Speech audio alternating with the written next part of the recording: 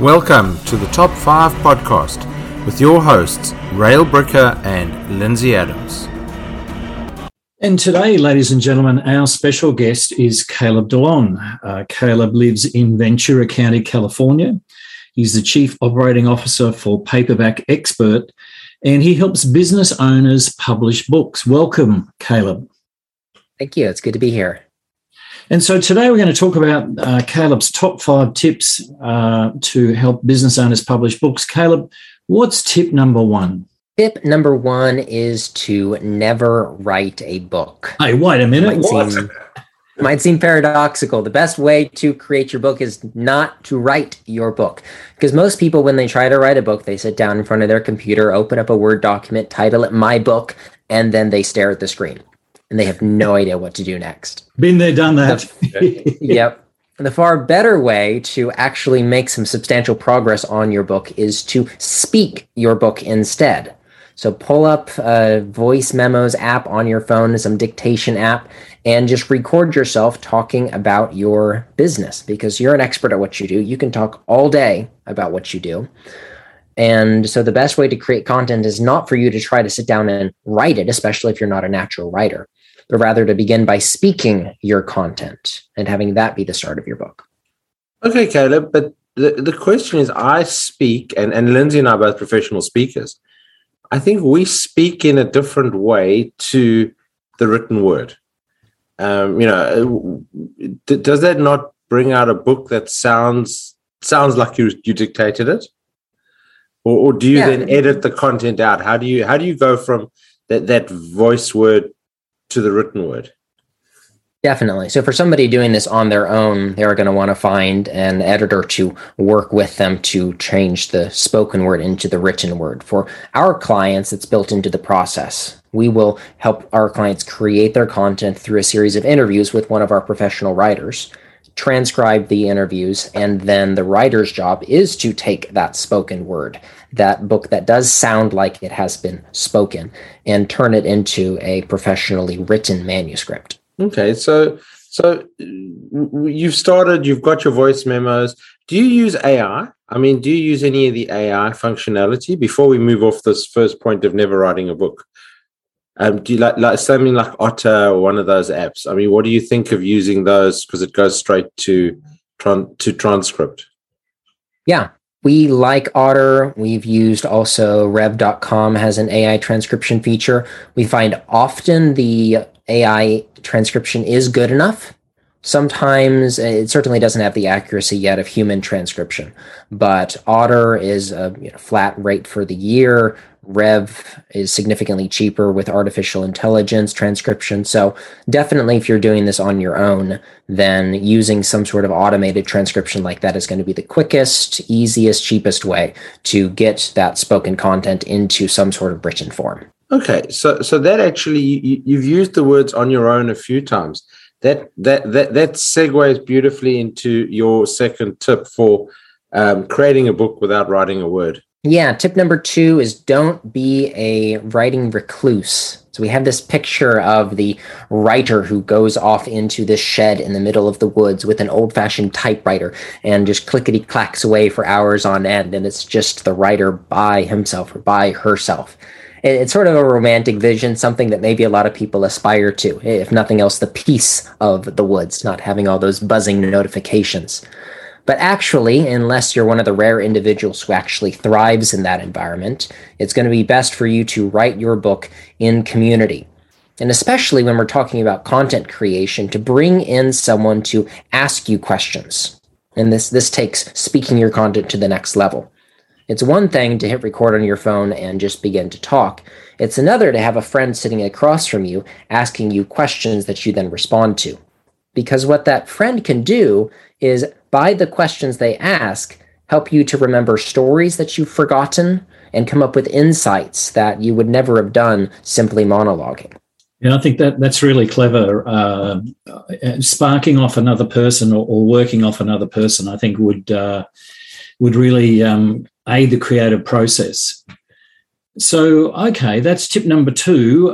Leadership now, what's tip number 3? Tip number 3 is don't do it all yourself. I'm all for figuring things out, learning new skills, but creating a book is not something that you want to do 100% DIY. Part of this is just a 80-20 principle. It's a where do you get the biggest bang for your time investment? Most of us don't have the complete skill set necessary to publish a book.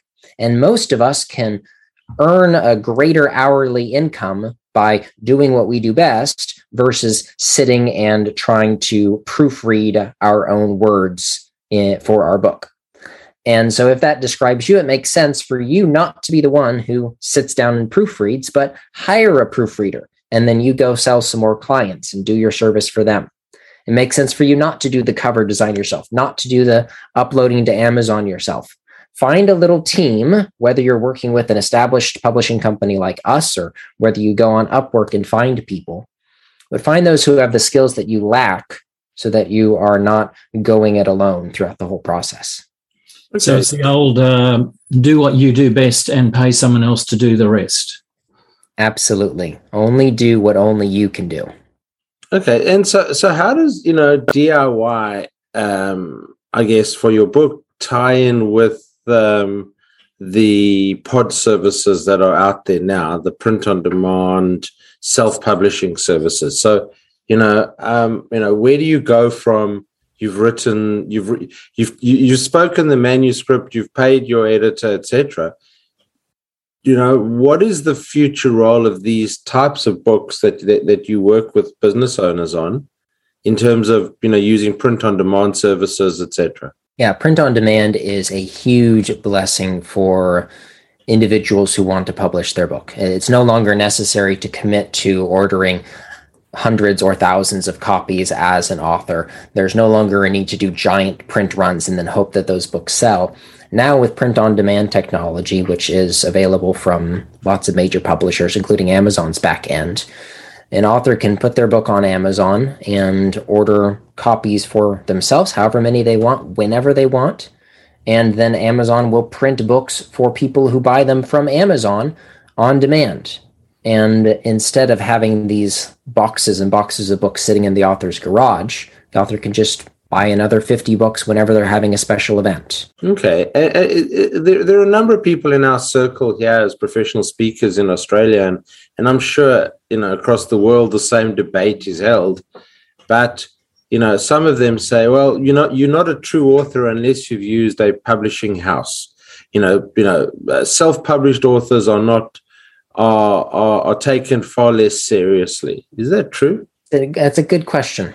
I think most people can't tell the difference. Most people don't pay attention enough to discern the difference in the book itself. The key question is whether the book looks and feels self-published. More important than whether it was self-published is whether it looks and feels self-published. If you have a cover that looks really awkward and it's just your book title with some cheesy stock image pasted on it, and then you open the book up and it looks like it was formatted in Microsoft Word, then yeah, people are not going to take you as seriously. They're going to say, this person did it all by themselves, and maybe this information isn't as good as I was hoping. That said, it's no longer necessary to go through the arduous process with all the gatekeepers of traditional publishing, because there are alternative hybrid publishers who will help you to take your manuscript the rest of the way, have a professional publishing imprint, professional cover design, professional interior design, so that your book will look and feel the same as any other book that could be purchased at a Barnes & Noble or a local bookstore. Yeah, I think the look makes a big difference. Okay, so what's tip number 4 then? Tip number 4 is don't sell lots of copies. Hey, what? Again, what? Hang on a minute. I thought we were selling books here. People want to sell lots of copies. They do. Lots of people think, okay, I'll write my book. People will discover it on Amazon. I'll sell hundreds and thousands of copies and I will be rich. And that happens for a few people, but most people, it doesn't. Unless your name's Stephen King, it's probably not going to happen to you. Writing a book can make you a fortune. It will probably not happen by you selling copies of your book. It will probably happen by you getting your book into the hands of ideal prospects who then become eager paying clients and give you far more than the $15 a book that they would give you if they just purchased it on Amazon and then never saw any more of you. So how important then are those accolades that say, best-selling author, which is, as far as I know, it's around 5,000 copies printed. It's not even sold printed, I think is the number. But, how important is it and how much credibility does that actually add? Yeah, it is an additional credibility marker. I think the leap from not being an author to being an author is an enormous credibility increase. The increase from published author to best-selling author, there is a jump there, but it's smaller. And so the most important thing is to go from not having a book at all to having a book yourself. And if you hand that out to anybody, then it totally changes their perception of you. Whether you say, hey, I wrote this book and it's a bestseller, or just, I wrote this book and it solves your problem. It's a totally new way for that person to view you as an expert at what you do, as the person who's the authority on solving their problem. Okay. And so we've been through, four tips now for creating your book without writing a word. What's the last one? Yeah, tip number 5 is don't stop when you publish. Publishing is not the finish line. It is a finish line. It's a great milestone. You get that first shipment of books, hold it in your hands, give it out to friends and family and VIP clients. But that's not where you want to stop. You want to then view the book as a credibility marketing tool. This is now an asset that you can put into your business, put into your marketing efforts to raise the level of everything that you're already doing in your business. So once you publish your book, you have to think, how do I now market as an author? How do I market my new expert status now that people will see me differently? I think the book's a big credibility boost for anyone, isn't it? And Absolutely. being a published author, I don't know, it does make a difference in terms of your position in the marketplace. Absolutely. Yes. I guess the second thing is how, if you've written a book, so my book, the first one, the second one is only an ebook, but the first one was published in 2018.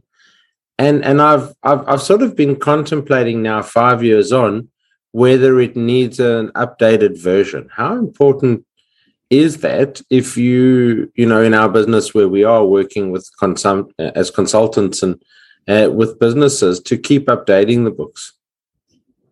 Yeah, it depends a lot on what you're writing about. There are some fields, like the technology field especially, where something written 5 years ago does need substantial updates in order to be current and to remain useful 5 years down the road. Whereas in other realms, it's less necessary. I think of the 7 habits of highly effective people, which will probably never need to be updated. They can add on little addendums and talk about the modern world, but those 7 principles aren't going to change just because some new technology was invented. So that really comes down to understanding your industry. What is the pace of change in your industry? And at what point does your useful information become less useful as the industry progresses?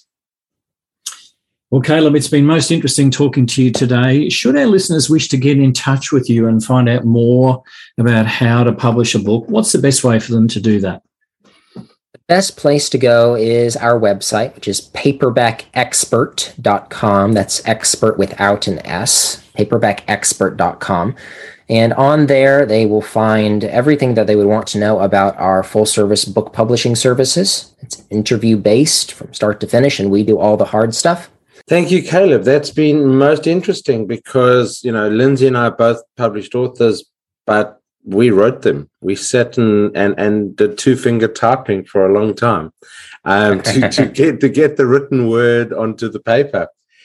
So thank you very much for sharing your ideas and your expertise on how to publish a book without actually writing a word, and for sharing your top 5 tips, which are to never write a book, to don't be a writing recluse, to don't DIY, or at least some of your book, don't sell lots of copies, which to me blew me away, and don't stop when you publish. Thank you very much, Caleb Delon. Thank you to my co-host, Lindsay Adams. This is Railbricker signing off for another edition of the Top 5 podcast. Been a pleasure.